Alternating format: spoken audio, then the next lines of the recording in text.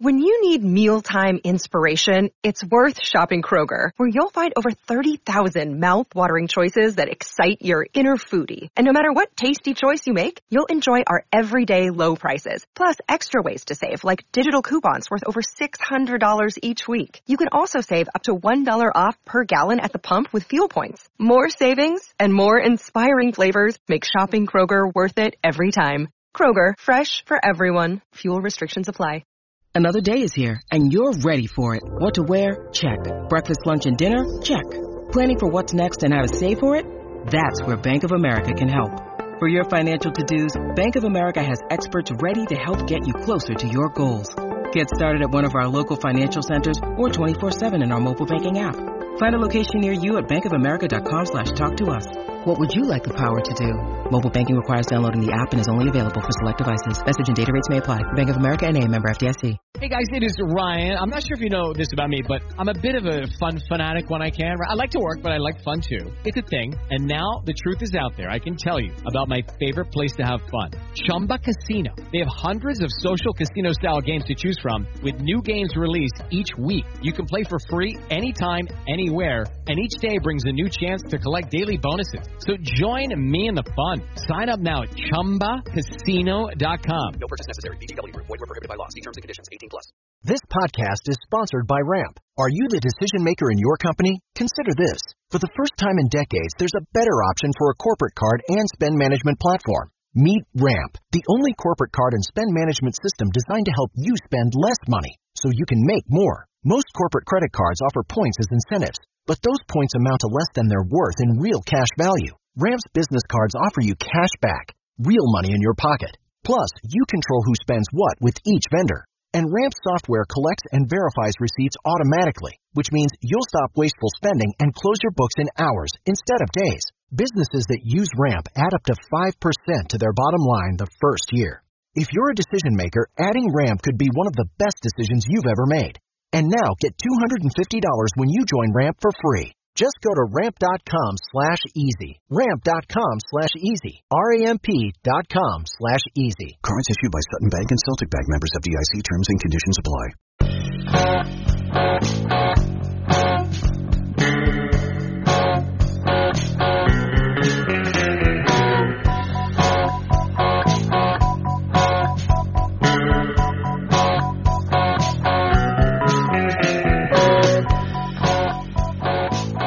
Hey everybody, and welcome back to From Complex to Queens, Mason Afternoon's Modeling Podcast. I'm Steve Sypa, and I'm joined this week by Lucas Vlahos, and Ken Lavin, and Thomas Anderson. How you guys doing? Good. Pretty good. Excited for baseball. Yeah. I didn't think it would happen, but here we are. Alright, so promote, extend, trade, and tomorrow is March 15th, and a lot of important things have happened on the Ides of March over the course of history, but of course the most famous thing that happened was Julius Caesar being assassinated. And he had a pretty good run as a military leader and a Roman consul, and obviously a dictator. But you could say that his career was cut short due to injury. So, what Met players are we going to promote, extend, or trade who had careers that were cut short by injury? First is David Wright. Then there's Johan Santana. And last but not least is Doc Gooden. And that's not fair. You put David Wright in there. Yeah, Wright's got to be the extension or the promotion. Yeah, like he's the best position player of all time. he's David Wright for the Mets. But yes, because he goes in the Hall of Fame if his career is extended, and yay. I mean, so do the other two probably, but. So it comes down between Santana and Gooden. I think. I respectfully decline. Yeah. Nope, can't. I don't know. Jeez, that's a tough one. I'm going to go Gooden over Santana. Probably, yeah, because he was a Met more than if you extend Johan Santana's career, he goes into the Hall of Fame as a Twin, so. Yeah. Yep. Also, Doc's peak which was also the start of his career, was better than anything Johan ever did. Like, Johan was real great, but his best season, not that I'd like to use WAR as like a super barometer for pitchers. Johan was really good. He never did anything like what Doc did in 85 or even really 84, for that matter. And at least from a WAR perspective, he was never as good as Doc was in 88 or 90. So I think it's got to be right, Doc, Johan. Yeah. Yep. Yep. Consensus. It's nice to have consensus. Not too often. That's a wild one though, because like this is like big no offense to Johan here. You know, like I don't like disparage Santana. It's just unlucky for him to be in that scenario because like just goddamn Doc was, you could have put him up with Seaver if he stayed healthy. Just like, cause we talk about with DeGrom, how good of his seasons are, and we're like, was it better than Doc's like 85? You know, like that's how good he was. Like we never on Santana in that way. My hot take is still that David Wright should go in the Hall of Fame because I have at least by my Hall of Fame philosophy, when there's this sort of outlier injury situation, I think that merits something of an exception, right? Like it's one thing comes to mind for that. Yeah, exactly. It's like, and to be clear, David Wright was not the player that Sandy Koufax was. Like, no. I'm just saying like that type of thing. Like, right. And I think like it's one thing if you just kind of break down like, oh, my back hurts or my hamstrings are keep tearing, right? Like, that's one thing. But when you have a diagnosed, very rare in terms of the onset age, degenerative condition like what Wright had, I think that merits extra consideration to say, yeah, like we could pretty reasonably say that under more normal circumstances, this guy's putting up another 10-15 WAR and going to the Hall on the first ballot. Yeah, so you could kind of infer the rest of his career.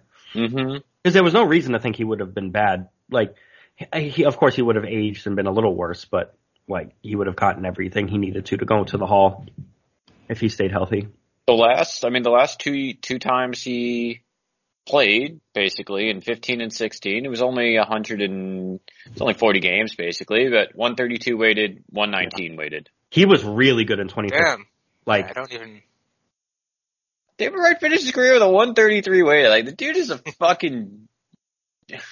really good at baseball. Yeah. I wish younger me had appreciated it more. I didn't know enough at the time. And also, like, he was kind of there forever. Yeah. Man. I mean, with the DH coming, he might have still been active. Like, there's like a non-zero chance he would have DH'd for the... Because how old is he now? 30... Oh, 50, I was looking at Doc Gooden. I'm like, David Wright is 57? That's not right.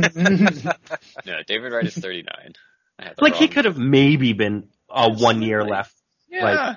So like get to 3,000 hits or some shit he like that. He might still have been a better third base defender than J.D. Davis. Absolutely. That's not even. That's crazy. At least for me, I wasn't particularly upset when the Mets lost the 2015 World Series because I never expected them to be there, and it was a great run. I'm like, yeah, this was enjoyable. I wish it had done better. The only aspect that upset me was that it was Wright's chance. Yeah, that was it. That's to me the most upsetting aspect of that. Yeah, loss. that was it. Especially with that home run he hit in the first inning in whatever game that was. Mm-hmm. 3, right? You or think 4? so? Something like that? No. Majestic. It was at home, so it was 3 or 4. Yeah, but I think it was the first one because they won that game. So I think it was 3 because they lost the first 2 in Casey. But man, he was still good in 2015. Like, he was an integral part of making that World Series. Like, he didn't have the greatest playoff in the world, but also it's a small sample size and it's the playoffs. But you have to get there. Especially when you get routed in 4 or 5 games. One of the best, my favorite still or GIF from the entire 2015 season is in one of those games in Washington where the day game, yeah. Cespedes hit that double and Wright scores from first, and he's just doing this like as emphatic a fist bump as he's scoring as possible. It's like, yep, that was this season, and this season was for you, and I wish we had finished it. Yeah. Well, now I'm depressed. I'm sorry. It's what this show does to people. Yeah, it does. What being a Met fan does to people most of the time. And also talking about their minor league system. Mm-hmm. Also depressing. All right, well, maybe something to uplift the spirits. Our way too early draft update. My first guy, Chase DeLauder, he did not play at all this week. You guys might remember he got hit by a pitch in the head in the top of the first inning last week's Friday game, I believe, and then he crashed into the outfield wall in the bottom of the second, like literally minutes apart. So he hasn't played in a week. There's no updates on his status, but it wasn't reported that he was concussed or that he broke anything. So I guess we will see. Missing a week though, it kind of is starting to, believe it or not, go into like considerable missed time territory, because James Madison, his school, they only play like 55 games, and you know they've played about 20. So college baseball season's short. Yeah, for certain, especially the smaller kind of smaller schools. And then my other guy, Landon Sims, like we talked about last week, he hurt his elbow, so that was another easy one for me this week.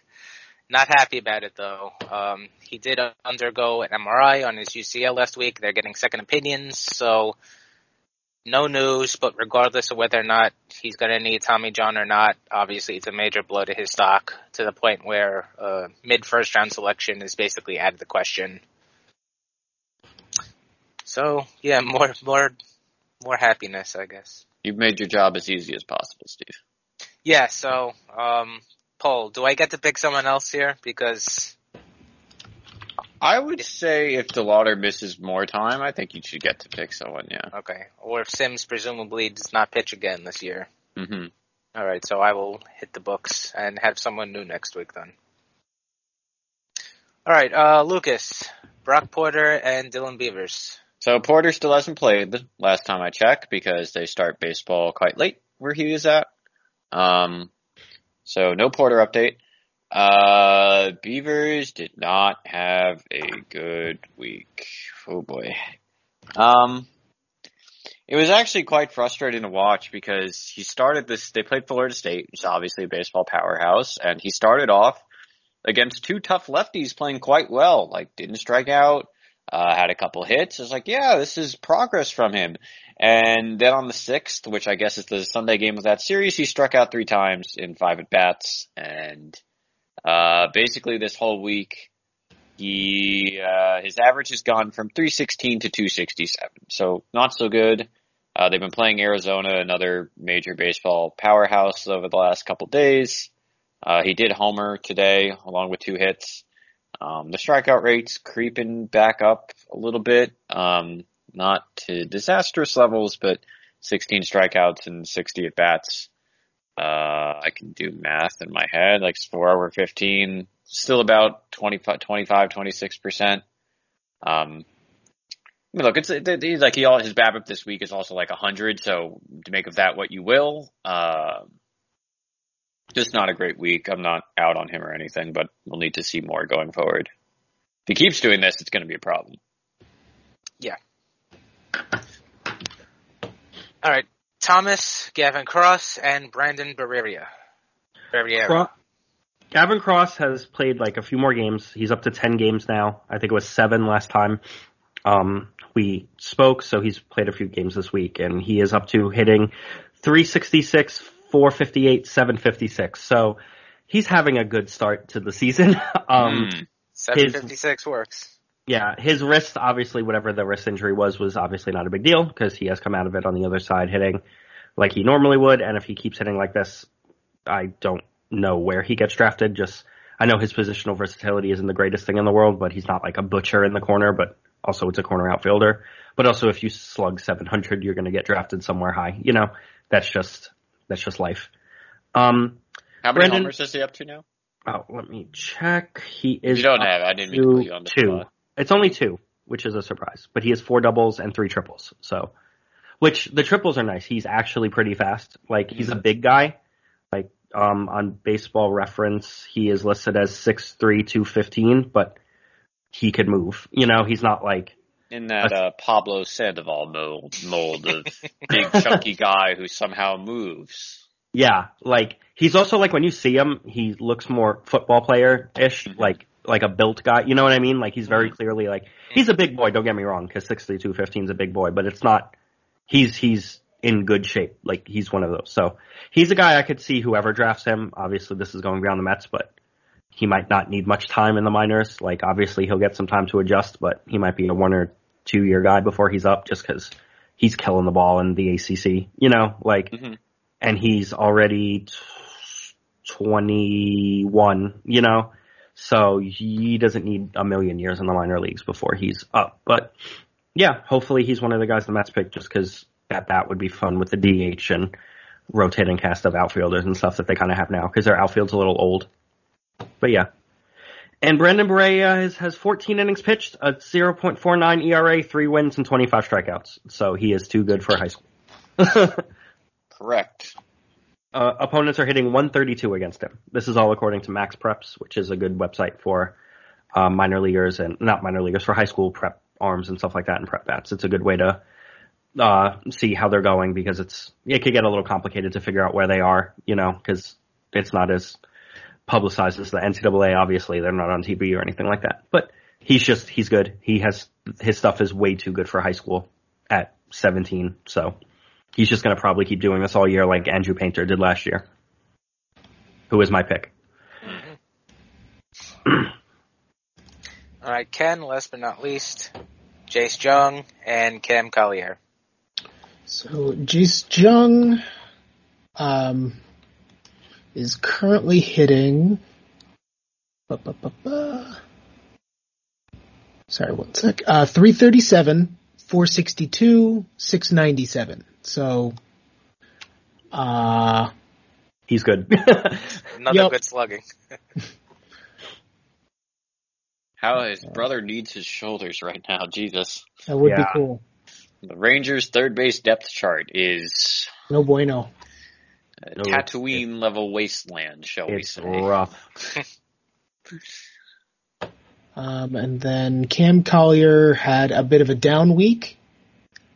He's hitting a measly 330, 455, 521. So we say, you know, trade.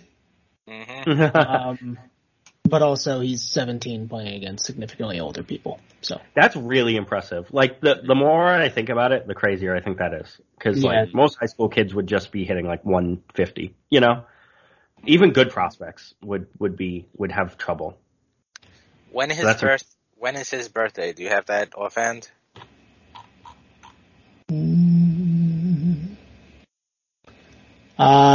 Player profile, maybe? No. Oh, okay. Well, I'm sure he'll be turning 18 before the draft. Oh, yeah. Especially since the draft is now in July, so. Yeah, I would assume that he is 18 before then. Still, either way, 17, 18. Hell, even a 19-year-old, even if he was an actual freshman. Oh, yeah. Yeah, that's still impressive. Like, like the gulf of experience between him and everyone else, and the gulf of just like 22 or 21 to 17 is a lot, you know, like, or 20 even. You grow a lot in those years. You see it even in the minors, even guys bulk up and get stronger and stuff like that as their bodies mature. So, Can I make a correction on Jace Jung's stat line? Sure. Yes. Yeah. So I was looking at the wrong page. He is currently hitting 354, 500, 569. 500? Slight improvement. Slight improvement. He has How many homers does he have? 3 so far. 3 homers, 3 doubles, and a triple. How many games? 17. Okay. That's a little low on the homers, but I think that's... He's walked 17 times against 13 strikeouts, and like I've said the last few weeks with him, he's not going to see much to hit at all. Right. No, I can't imagine. This is one of those. I think this is a slightly weaker team than his brother played for 2 years ago or whenever it was, and his brother barely saw any pitches to hit. So, and this is one of those instances where we probably, if we had access to the data we have for some of the minor leagues and the major leagues, you'd see a big winger red around the strike zone in terms of his zone profile, and his batted ball mix in terms of line drives and fly balls and hard hit rates and pull rates would be muy bueno. Yeah, I wish we had all that data. I would say though, it's still nice to see him not swing at all that. No, that's a big thing. There's only so much he could do, and it would be kind of frustrating if he's just like chasing everything out of the zone and not walking a lot. But it's nice to see him not press. Mm-hmm. Yeah, he knows the situation. He's like, all right, if you're gonna walk me, then I'll take it. Like that's baseball, and that's always at a certain point. You need to trust the guys around you to, do their part. Yeah, because I don't care how good you are. If you're getting balls all over out of the zone, you're just not going to really do anything with them if you keep swinging on them. Right. Mm-hmm. Definitely a situation where, like, if he was, let's say, doing this in A-ball or something, we'd be screaming our heads off, promote this guy! But oh yeah, for sure. Can't do that in college. Unfortunately, there's nowhere for him to go. Yeah, like, sorry man, you got to write it out for another 40 games or something, and then we'll send you to AA. Yeah, that does suck. But again, that's one of those things where, the priorities of a coaching staff on a college team are not the same as the priorities of a developmental staff on a professional team. So if it helps you preserve your job by just walking the shit out of this guy, then you know what? So be it. All right. So, obviously, some important news this week. Major League Baseball and the MLBPA came to an agreement, and we'll get to that in a little bit, but we have some more, not breaking news, but more recent news, more relevant news to discuss, and that is the fact that on early Saturday evening, I don't want to say it came out of the blue, because obviously people were working behind scenes to do all this, but it was not leaked or, no scent in the wind whatsoever. But the Mets traded Adam Oller and JT Ginn to the Oakland A's in exchange for right-handed pitcher Chris Bassitt. Judy was boring. Hello. Then Judy discovered ChumbaCasino.com. It's my little escape. Now Judy's the life of the party. Oh, baby, mama's bringing home the bacon. Whoa, take it easy, Judy. The Chumba life is for everybody. So go to ChumbaCasino.com and play over 100 casino-style games. Join today and play for free for your chance to redeem some serious prizes. ChumbaCasino.com. No purchase necessary. Void where prohibited by law. 18+ terms and conditions apply. See website for details. Hello, it is Ryan, and we could all use an extra bright spot in our day, couldn't we? Just to make up for things like sitting in traffic, doing the dishes, counting your steps, all the mundane stuff. That is why I'm such a big fan of Chumba Casino. Chumba Casino has all your favorite social casino-style games that you can play for free anytime, anywhere with daily bonuses. That should brighten your day a little. Actually, a lot. So sign up now at ChumbaCasino.com. That's ChumbaCasino.com. No purchase necessary. VGW Group. Void where prohibited by law. See terms and conditions. 18+. So for anybody who really doesn't know Chris Bassitt or just kind of knows the name but not too much else about him, Bassitt was drafted by the White Sox. To be fair, he's been in Oakland for forever. Yeah. He was drafted by the White Sox, 16th round of the 2011 draft. He worked his way up the system for a couple of years. He made his professional major league debut at the end of 2014. And then he was traded to the A's after that season. And he was in Oakland for 6 years. And he posted a cumulative 3.47 ERA with 166 walks and 483 strikeouts, which comes out to a 2.9 walks per nine and 8.2 strikeouts per nine. Both pretty good. Only issue, though, is that in those 6 years, he pitched 526 innings, which if you want to just do basic average, that's about 90 innings a year. But it's a little more complicated than that because a bunch of different factors. A lot has happened in the last couple of years. he missed 2016, 2017, and part of 2018 because of Tommy John and the rehab and roster process, all that kind of stuff. He had a leg injury in 2019. Obviously, COVID limited him in 2020. And then last year, he got hit in the face on a comebacker in August, and he missed the last month and a half. Oh, I forgot about that. Yeah. Mm-hmm. So saying he's injury prone is not accurate. Really, Tommy John and that leg injury are the only non-freak things. But I definitely do wish that he had more innings under his belt the last couple of years, especially because the innings that he has pitched, they have generally been pretty good innings. He's been really good for like 3 years now. Let me make a counterpoint to your very fair argument there, Steve. As a 33-year-old, I'd be concerned if he had more innings, right? That the cliff was closer, right? But his arm is almost younger in a way because he hasn't thrown as much. So I'm less worried about him like hitting a cliff anytime soon. Like there's been studies that you can like model out. It's not.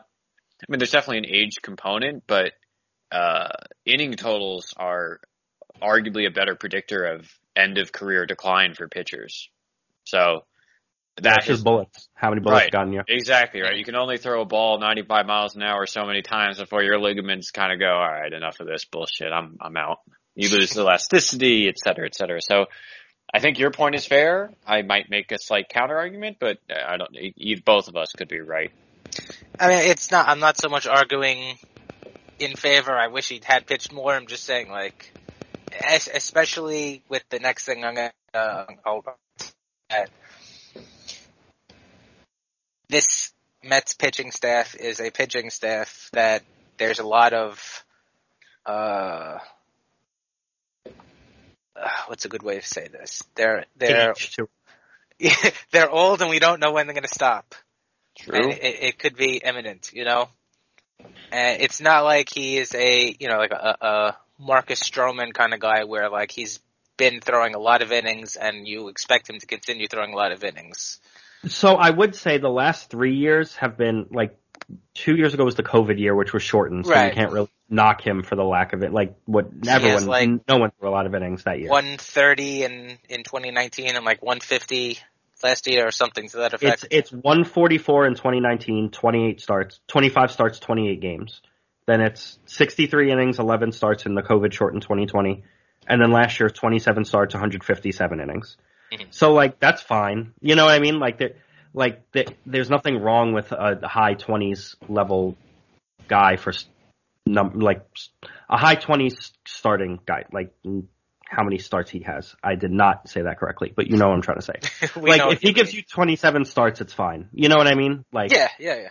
That's objectively a good thing as your number 3 because he's behind DeGrom and Scherzer, where... Like, sure, Scherzer has always been healthy, but he's also old, and DeGrom has had his injury things, but that's a 1, 2, 3. That's real strong. That's going to be tough to argue, tough to fight against for anyone in any playoff series. Mm-hmm. So really the only thing I'm concerned regarding Bassett, well, let me stop. I know we were kind of talking about this very informally last night, and Lucas, you were kind of on the whole thing. Do you still feel very So, by my own admission, let's say I was not in a not a very. You didn't have your spreadsheets in front of you, is what you're saying. Yeah, sure. Let's put it that way. I was at a friend's birthday party, and it was understandable. It was late in the evening, and et cetera, et cetera. That said, I think, and I'd love to hear Thomas's counter arguments to what I'm about to say here, and Ken's as well, because I think they're both higher on this than I am. I'll start by saying the cost is totally fine. I have no problem with trading JT Ginn, because I think he's probably bad. And while I would have actually really liked to hold on to Adam Oller, he's the kind of guy I love holding on to as a lottery ticket. A team like the Mets really shouldn't be giving him an opportunity, and that's just kind of the opportunity cost of being a contender, right? You trade these. Yeah. The Mets do not have a rotation spot or 10 starts to give Oller, right? And if your goal is to get one of the buys, you can't be doing that. So trade him to someone who also sees the upside. That's fine. And it's possible like he pops and is something real and okay, like this cost of doing business. So if anyone's complaining about the prospect cost, I think they're wrong. But much like going back, way back here, to the Tyler Clippard trade, I don't totally love the target, right? So way back when the Mets traded for Tyler Clippard, they traded Casey Meisner. I'm like, I don't give a shit about Meisner. Just why did they choose this pitcher? And I'm certainly not that low on Bassett. There's a lot to like. I know since I've made those comments last night, I've learned a little bit more about like the less public metrics about his stuff, his seam shifted wake, his vertical approach angle. That's right, like his whole thing. Like, right. That's like his big appeal. My thing with Bassett is, at least for me, he's certainly been quite good the last couple of years. He's been, to me though, it only looks really like 1 year of really high end production, right? And perhaps I'm underrating the 2019 performance, and the 2020 performance was short enough that just due to variance, the strikeout rate and walk rate weren't quite there. To wrap this long rant up, this isn't the first guy I would have targeted.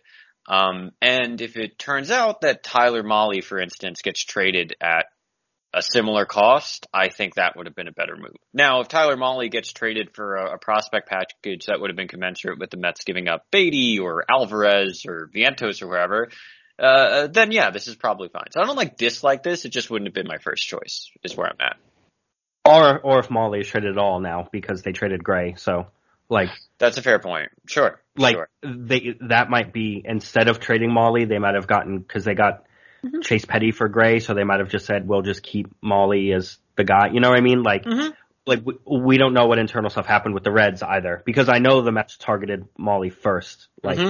And Ginn was part of that presumed package. I would assume so. I would assume that it was pretty similar and someone pivoted. I don't know who, but it's entirely possible the Reds did, and the Mets were like, oh, okay, this is the next one. We might never know that. So we'll see if the Reds have Mahle starting on opening day, I assume, at this point. It might still be Castillo, unless they trade him. That's true, but I expect them to trade him. But yeah. I'm not at a spot where I'm giving this a C. It's just more like an A minus instead of an A plus for me. I got you.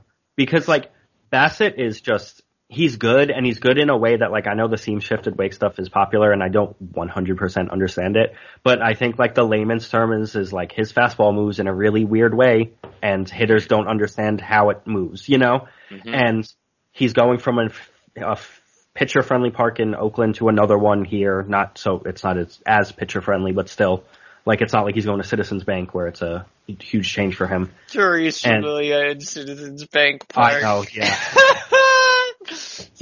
Also with the Phillies infield defense, it's going to be hilarious when he gives up 800 soft hit singles to Alec Boehm at third base. But Gregorius, you can't throw, and who's playing second for them at this point? Still Gene Segura? I don't even know. Oh my god. Anyway. Poor Familia. But yeah, it's just I think also while I wish they kind of addressed this before the lockout, I understand because they just went super in on Scherzer and they got him.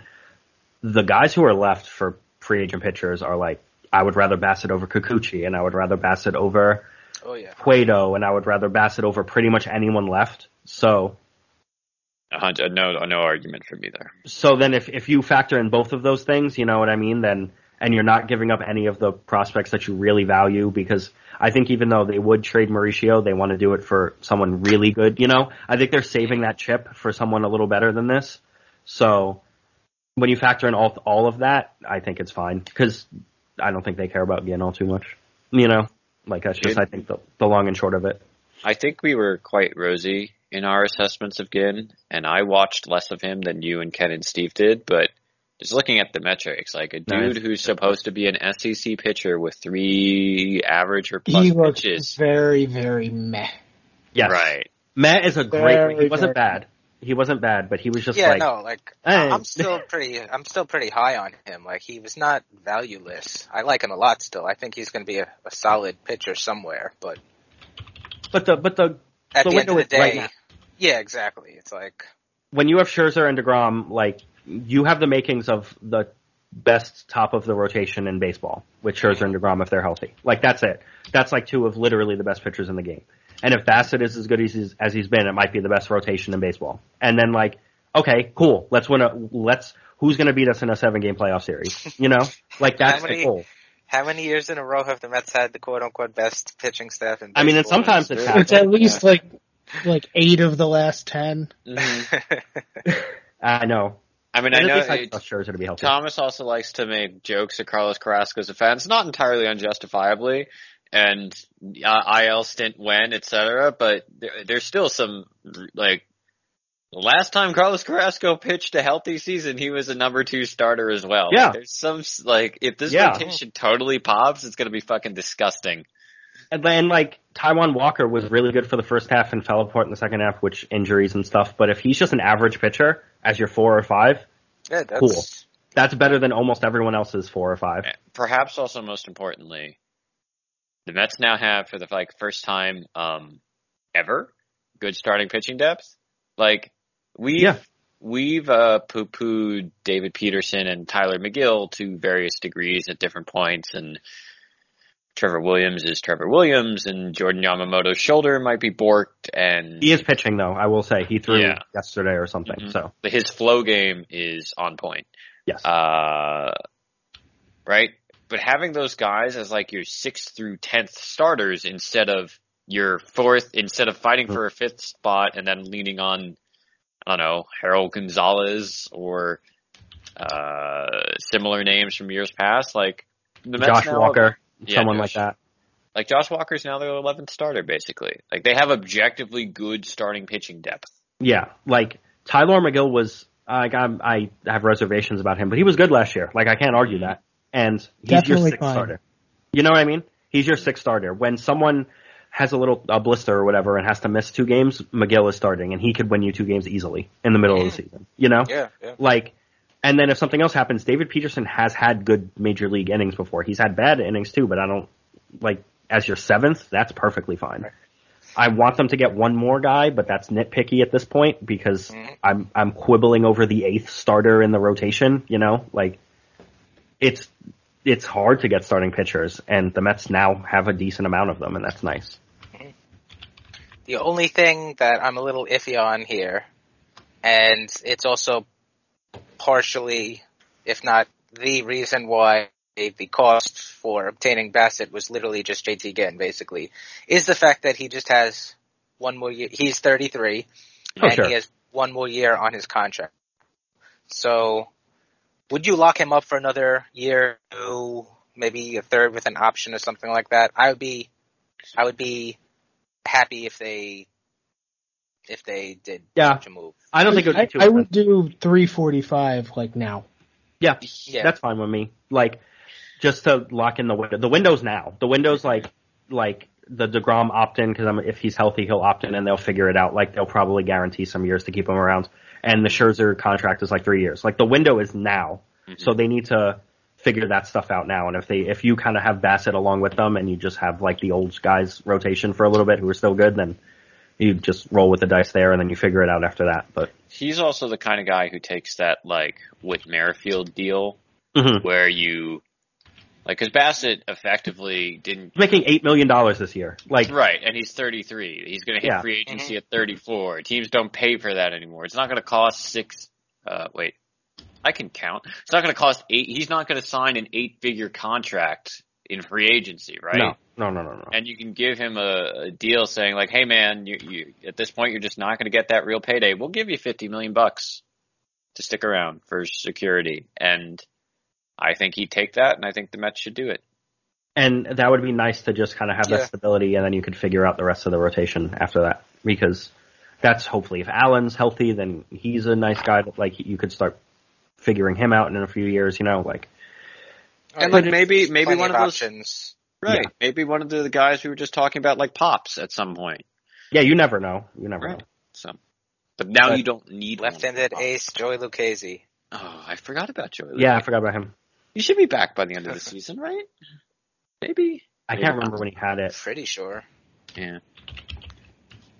Bring back the But church. yeah, I mean, as long as if they are able to lock him in for at least another year, I mean, however long, but 1 year, I'd be happy. I would say this is A plus trade, whatever. Because, like I said, the only thing that worries me is like to see the Mets basically get screwed like they got with Javi Baez last year, and losing a prospect for ultimately something that doesn't move the needle and matter ultimately. If the Mets to me, this is a little different than Baez, just because, like, I don't know, they were right. Well, out of it at the deadline, and it was a weird deadline, and the Mets needed another starter. Like, they could not have gone into the season with the starting group that they had, and if they signed Cueto, I'd be like, come on, guys. Like, I love Johnny Cueto, and it would have been hilarious, but also I would have been like, all right, let's get serious. Like, who are you actually throwing out there to pitch, you know? Like, this is a full season thing. I don't mean it in philosophy as of why the move is made as much as the effects after I get you. Said and done. I also, Ken, you made a really good point. Ken made a really good point in Slack that they could replace Ginn really easily in this draft. Like, there's never a shortage of, those guys. Like, and they have 1 million first-round picks, and I'm sure Conforto is going to sign and get them another comp pick. You know what I mean? Like, yeah. They have I mean, we've obviously. Go ahead. Oh, it's just go ahead. No, because I was saying they have the draft capital to just replace the arm with someone who's probably healthier, you know? Like, who's someone who isn't a year off of Tommy John and didn't look great coming off of it, you know? So, I mean, that's another thing that they might be factoring in. Speaking frankly, like, Ginn is a draft failure. Not in that he's not going to get to the major leagues, but when you draft someone knowing they're hurt and it's not an underslot situation, you're betting on more upside than anything we've seen from Ginn, right? So at least in my mind, and it's possible that maybe he does find that high-end stuff. It's too soon to say. Well, let me rephrase, right? If Ginn never shows that high-end upside, which we've not seen yet, that is a draft failure in my view, right? That is a suboptimal choice. You could have gone with someone healthier or someone younger and cheaper. Like you could have gotten more value out of that pick is what I'm saying. So this is not an irreplaceable asset. No, two things. One, definitely he's not an irreplaceable asset. It's not like this is a Kazmir for Zambrano situation. Yeah. On the other hand, I'm hearing a lot of Ginn slander here. He was fine. He was in Brooklyn. He was decent. You know, the biggest thing was like he didn't have the oomph on his fastball that he was supposed to have, and that's something that might come back. His slider in the couple of games that I saw him, it looked pretty good. Again, he was facing hitters that he probably should be getting out anyway, that probably haven't faced that kind of breaking ball before. But for a guy who had come back from Tommy John surgery a couple of weeks prior, it was fine. The changeup, it wasn't really there, but, again, that's why he's in the minor leagues and not in the major leagues. It's something that he still needs to learn. He's for sure not an untalented guy. There's plenty of talent. I think he's going to have a big league career, but he's definitely not irreplaceable. I think he's probably going to be like a back end of a rotation guy for a team. Yeah. And that's fine, but I would also trade that for a good starter now when you're trying to win a World Series. When he was drafted, we expected if everything broke right, he would kind of be a mid to back end guy. And I don't feel like that has changed. I think that he will, but like you said, you know what? Why cross our fingers that everything goes right and he develops into that when we could just get that right now? And also, it's also where you are in your window here. Like I said before, the Mets need to win that. Like the Mets window is now. Like the division is getting worse. Freddie Freeman might go to LA, and that leaves the Braves kind of unless they get Matt Olson and kind of replace him. Like, Olson's worse than Freeman, but obviously he's still very good.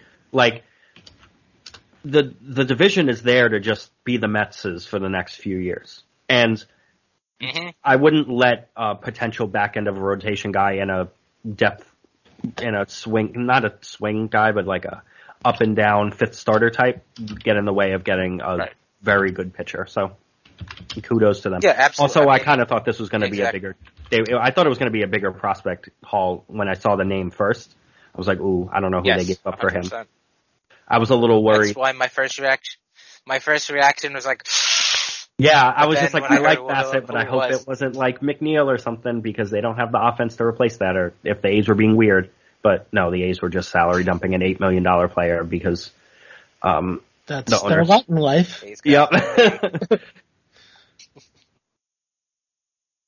So yeah, no complaints from me about all this. All right, and now the other news is Major League Baseball is going to be starting the season on time. Minor leaguers that were on the 40-man are probably not going to miss any time now. We talked about them last week. Mets had a bunch of guys that were added to the 40-man roster to protect them from the Rule 5 draft, and missing at the time, we figured prolonged time because of a lockout, it would have been a very inopportune time for most of those guys. And now I doubt that anybody's really going to miss any time. Maybe the pitchers might miss like a week or two, since camp has been going on for a week and a half now. But the beginning of the season is usually weird in that regard anyway, and pitchers pitching the cold and still building up stamina and whatever else, roster movement. So nobody's going to be impacted developmentally because of what happened. So it's good. It's also like they won some things. Yeah. Rule 5 draft got canceled. It was supposed to happen in December, but it got postponed. Yeah, and then last week we heard rumblings that a bunch of teams wanted to postpone it or possibly cancel it. And sure enough, now it's official. And kind of going to be interesting to see how MLB handles the Rule 5 draft next year, because the 2023 draft technically would have twice the amount of players that would normally be eligible. They'll have any holdovers who are still not on the 40-man roster, plus anyone who is eligible next year. So, yeah, that's a good point. We talked about this. I didn't think about that. Yeah. So, we'll see. In terms of the Mets, we've mentioned, a couple players were in our top 25 that were unprotected. Number 11, Hayden Senger. Number 18, Hayden Josh Singer's Walker. Sweating for nothing. 18, Josh Walker. Number 20, Brian Matuire. And number 23, Carlos Cortez. And the odds of any of them being selected were, pretty slim. Not going to say zero because you never know, but pretty slim. Basically, their attractiveness to other teams went in that order too.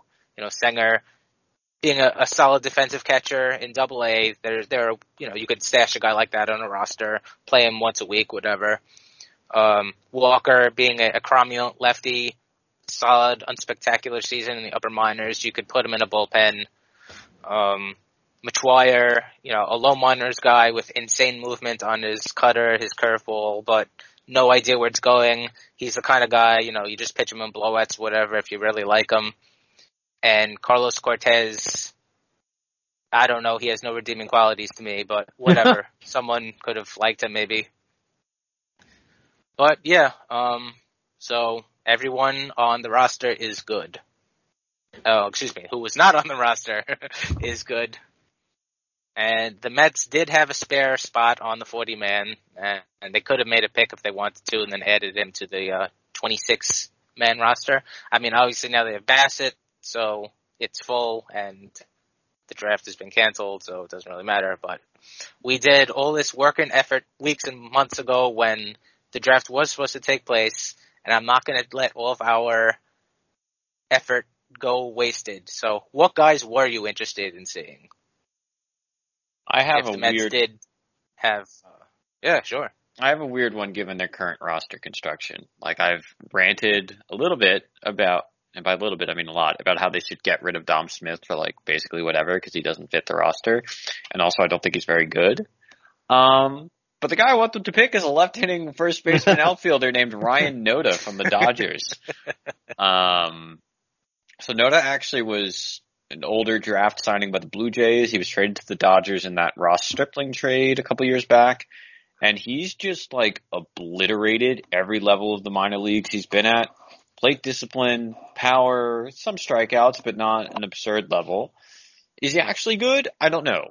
Is he someone that I'd gamble the last spot on the bench? Like bring him into camp and gamble that he can win that last bench spot over Cano or whoever else? Hell yeah, I would.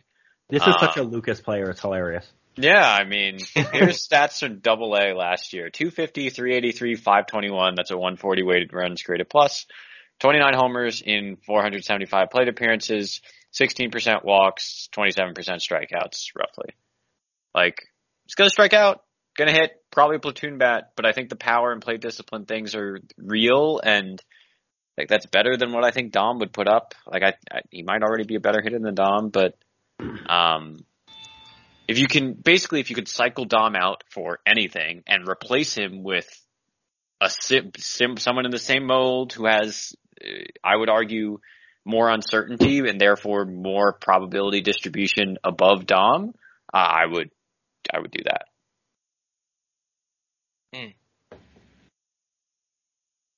It's also an organization where, like, you're taking a guy from the Dodgers who won't ever really use him, you know? Like, exactly. He's just kind of stuck in purgatory there in LA. We don't really know how good he is in the major league level because there's too many people there. He won't ever get a shot. Mm-hmm. Like, so a team with less depth is going to have to kind of get him out of that situation. That's that's kind of what happened with the J.D. Davis, how we got him. Yeah, exactly. That's a great point. Really had no opportunity in Houston. Yeah, like he was stuck there because of how stacked Houston was, and the Mets saw an opportunity with his underlying numbers. And I mean, to say it didn't work out is, I think they should still trade him, and he wasn't as good last year as he was before, and he can't really play defense. But that's a good trade for the Mets, all told, because he provided more major league help than pretty much anyone else is going to give them for that price and that money. And then if they trade him for another an optionable arm or something, then it helps the roster again, you know? Mm-hmm. Mm-hmm. Thomas, who are you looking at? I was looking at, so I went in a different direction because the Mets bench to me is interesting, because right now I don't think this will be the bench come opening day, just reading the tea leaves with the rumors and stuff like that. But the bench right now is like Guillorme, J.D. Davis, Nito, Dom, whoever doesn't DH, and like a fourth outfielder to be named later. Like there's literally no fourth outfielder here right now. And so I would be taking Samad Taylor, who is a Blue Jays prospect. He is I love this. Yep. You know exactly where I'm going with this, right, Lucas? Yes. He's only 5'10", 160, so he's small. I don't think he's really going to hit much, but you don't need him to because he plays literally everywhere and he's fast. So with the world of the DH now, where you don't really need a pinch hitter, you don't need everyone on your bench to be able to come into a game and swing the bat and hit in the 13th inning maybe or something. Like you could theoretically just roster a defense only guy. You know, like Luis Guillorme, as much as I sometimes slander his hitting, is not a defense only play. Like he could hit an empty 290, 300 with some walks and be like an okay offensive contributor for like 2 or 3 weeks when someone gets hurt. But a Samad Taylor, who he swiped 30 bags in the minor leagues before, he's never really hit like crazy. Last year he did hit very well last year. 294, 385, 503. So like to say he has no offensive ability is wrong. That was in Double-A at 23 years old. But even if the whole point of a Rule 5 guy is you'll be able to hide him. And I think you could be able to hide a guy like this on your roster with the DH, considering how fast he is and considering he's logged time at second, short, third, center, and left field.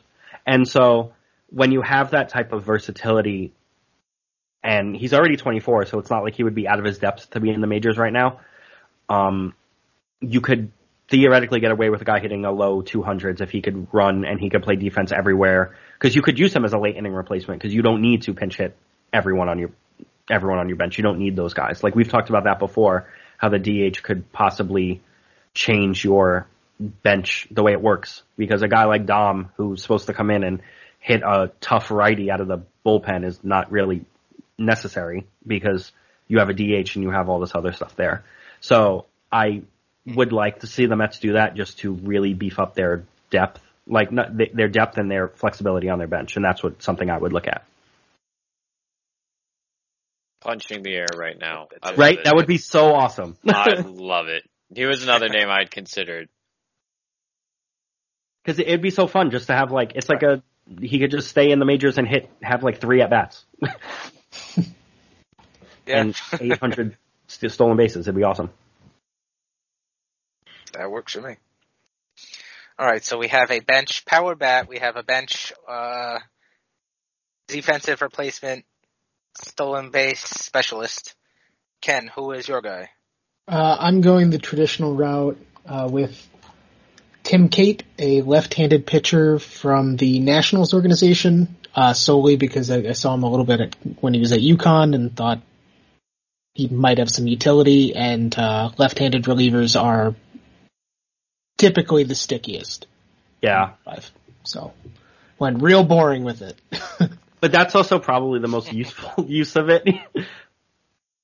Yeah, I mean, I guess it's pragmatic. And they need a lefty. I literally don't think there's one right now. You could either throw David Peterson in this role and then stretch him out if you need to, or you can take a near carbon copy from the Nationals. So. Might as well steal from the Nationals, make them worse. Am I misspelling his name? Wait, am I just stupid? I'll figure this out. You're a very smart individual. I'm like having a stroke. I can't find him on Fangraphs. It's okay. It's not a big deal.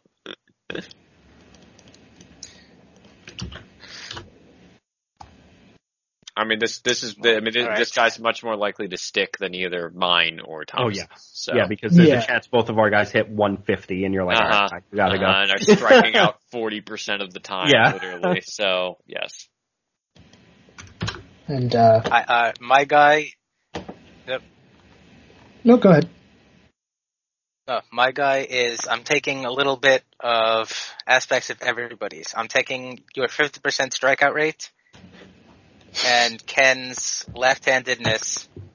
So basically, I said to myself, all right, mid-season last year, the Mets outfielder Adrian Hernandez, he retired. So why not replace Adrian Hernandez with Adrian Hernandez? Oh no, is this another Alexander Ramirez situation? We don't need another one of these. Yes. So, Toronto Blue Jays left-handed, oh no, actually he is a right-hander, I'm sorry. Damn, oh well. But, Blue Jays reliever Adrian Hernandez, his middle name is Ulysses though, so that's pretty awesome. Okay. Just gonna say. But he pitched 3 levels in the Blue Jay system last year: Low A, Dunedin; High A, Vancouver; Double A, New Hampshire. He posted a 2.74 ERA in 61.2 innings over 31 games. He allowed 30 hits in total. He walked 29, which is a little higher than you want to see, but he made up for that by striking out 108, which is a 15.6 K per 9. He's 5'10". He weighs 170 pounds. His fastball sits in the high 80s. So what the hell is this guy doing? He has a plus 2300 RPM changeup. All right. He's hilarious. Cesar Valdez light. I like it. He throws it about 50% of the time. In the recorded data that we have on, the individual pitches themselves, his changeup has about a 50% whiff rate. It moves like it's just a thing of beauty. And when guys are facing Max Scherzer at 100 and DeGrom at 100 and Walker and Bassett and Carrasco at like 95, then they face this dude and it's lights out. I quite like this actually. Hell yeah. Those short guys often have really nice fastball properties just due to being so short. If they get like normal rise on their fastball, it's coming from such a lower slot that their vertical attack angle is much flatter. So that might be playing a factor here as well. Or they're like Riley Gilliam, where that doesn't happen. Sure. And it gets smashed. Not every short guy. I'm imagining poor minor leaguers who've like never seen a good changeup face this thing, and they're probably like, "What in the world is this?" He's a witch. Yeah. Burn him. This is like Carlos Cortez, but like actually interesting. Yeah. You know, if he pitched his fastball with one arm and then his changeup with his other arm, that would be. Oh yeah, you're right. That'd be certainly very strange. And also illegal because there's you a have guy to in the choose, draft that's an M. You have to choose one Right, hand for an at bat. Right. So you'd have to throw only fastballs or only changeups. That might not work so well. The Pat Venditte rule. There is a guy in the draft that is legit. What's his name? A legit ambidextrous pitcher. I'm hoping so badly that the Mets are able to select him because the possibilities are endless. And he's an ambidextrous pitcher, and he's a legitimate ambidextrous. It would just be fun to have. And the best part, so he's an ambidextrous pitcher, and I can't pronounce his name, which is even better. His first name is Durangelo, and I believe he is from like Curacao. Oh, yes, is this the guy like Juggalino or whatever? Yeah, that guy. Oh yeah, I know who you're talking about. It's spelledCijntje. So however that's pronounced. And he's also 5 foot. He's also 5'11". I thought you were gonna say 5 foot. I was like, oh wow, okay. Jurangelo Tiji. Shit. Well, I'm hoping that he does. I'm hoping he doesn't go to Mississippi State. I'm hoping that he gets drafted and has a long professional career as whatever he is. But yeah, any of those guys, if they were drafted, would have improved the Mets. But we'll see. Hopefully they, next couple of weeks, are active. They're said to be active, so hopefully they can make some moves, make some low-key free agent signings, whatever, that improve the team. Yeah, they probably get like a reliever and some depth. So they need a fourth outfielder, like, desperately. Yeah. I mean, they need to move Dom, because right now the bench is full, and but doesn't make sense on this roster. Yeah, or JD. Either one, I'd rather move Dom, because I think JD has a little more utility, but I don't think Dom gets you literally anything. So I think they're going to end up trading JD for some optionable arm or something and get a fourth outfielder and kind of. I mean, I'd rather give up a guy I don't think is good for nothing. Sure, that's fair. Than I sell get low on JD, but I get what you're saying. I don't know if the Mets agree with you, honestly. I just have no clue. They should sign someone like Andrew McCutchen or something. Like a good fourth outfielder, but we'll trade for Kevin Kiermaier and just let him play fourth outfielder. I'd actually I would love that. I love Kevin Kiermaier. See if you can get a prospect from the Rays to eat the salary. Manny Margot, some shit like that.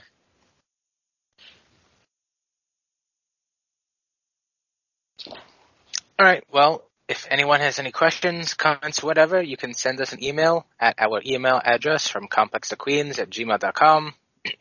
You can follow us on Twitter and shoot us questions there. I'm at Steve Swiper. Lucas is at ElValHost343. Ken is at Ken1191. And Thomas is at SaidMetsSeason, SZN. Subscribe to the podcast wherever you get your podcast from. Rate and review it. And, of course, we thank you for listening. And we will be back next week. So until then, love the Mets. Love the Mets.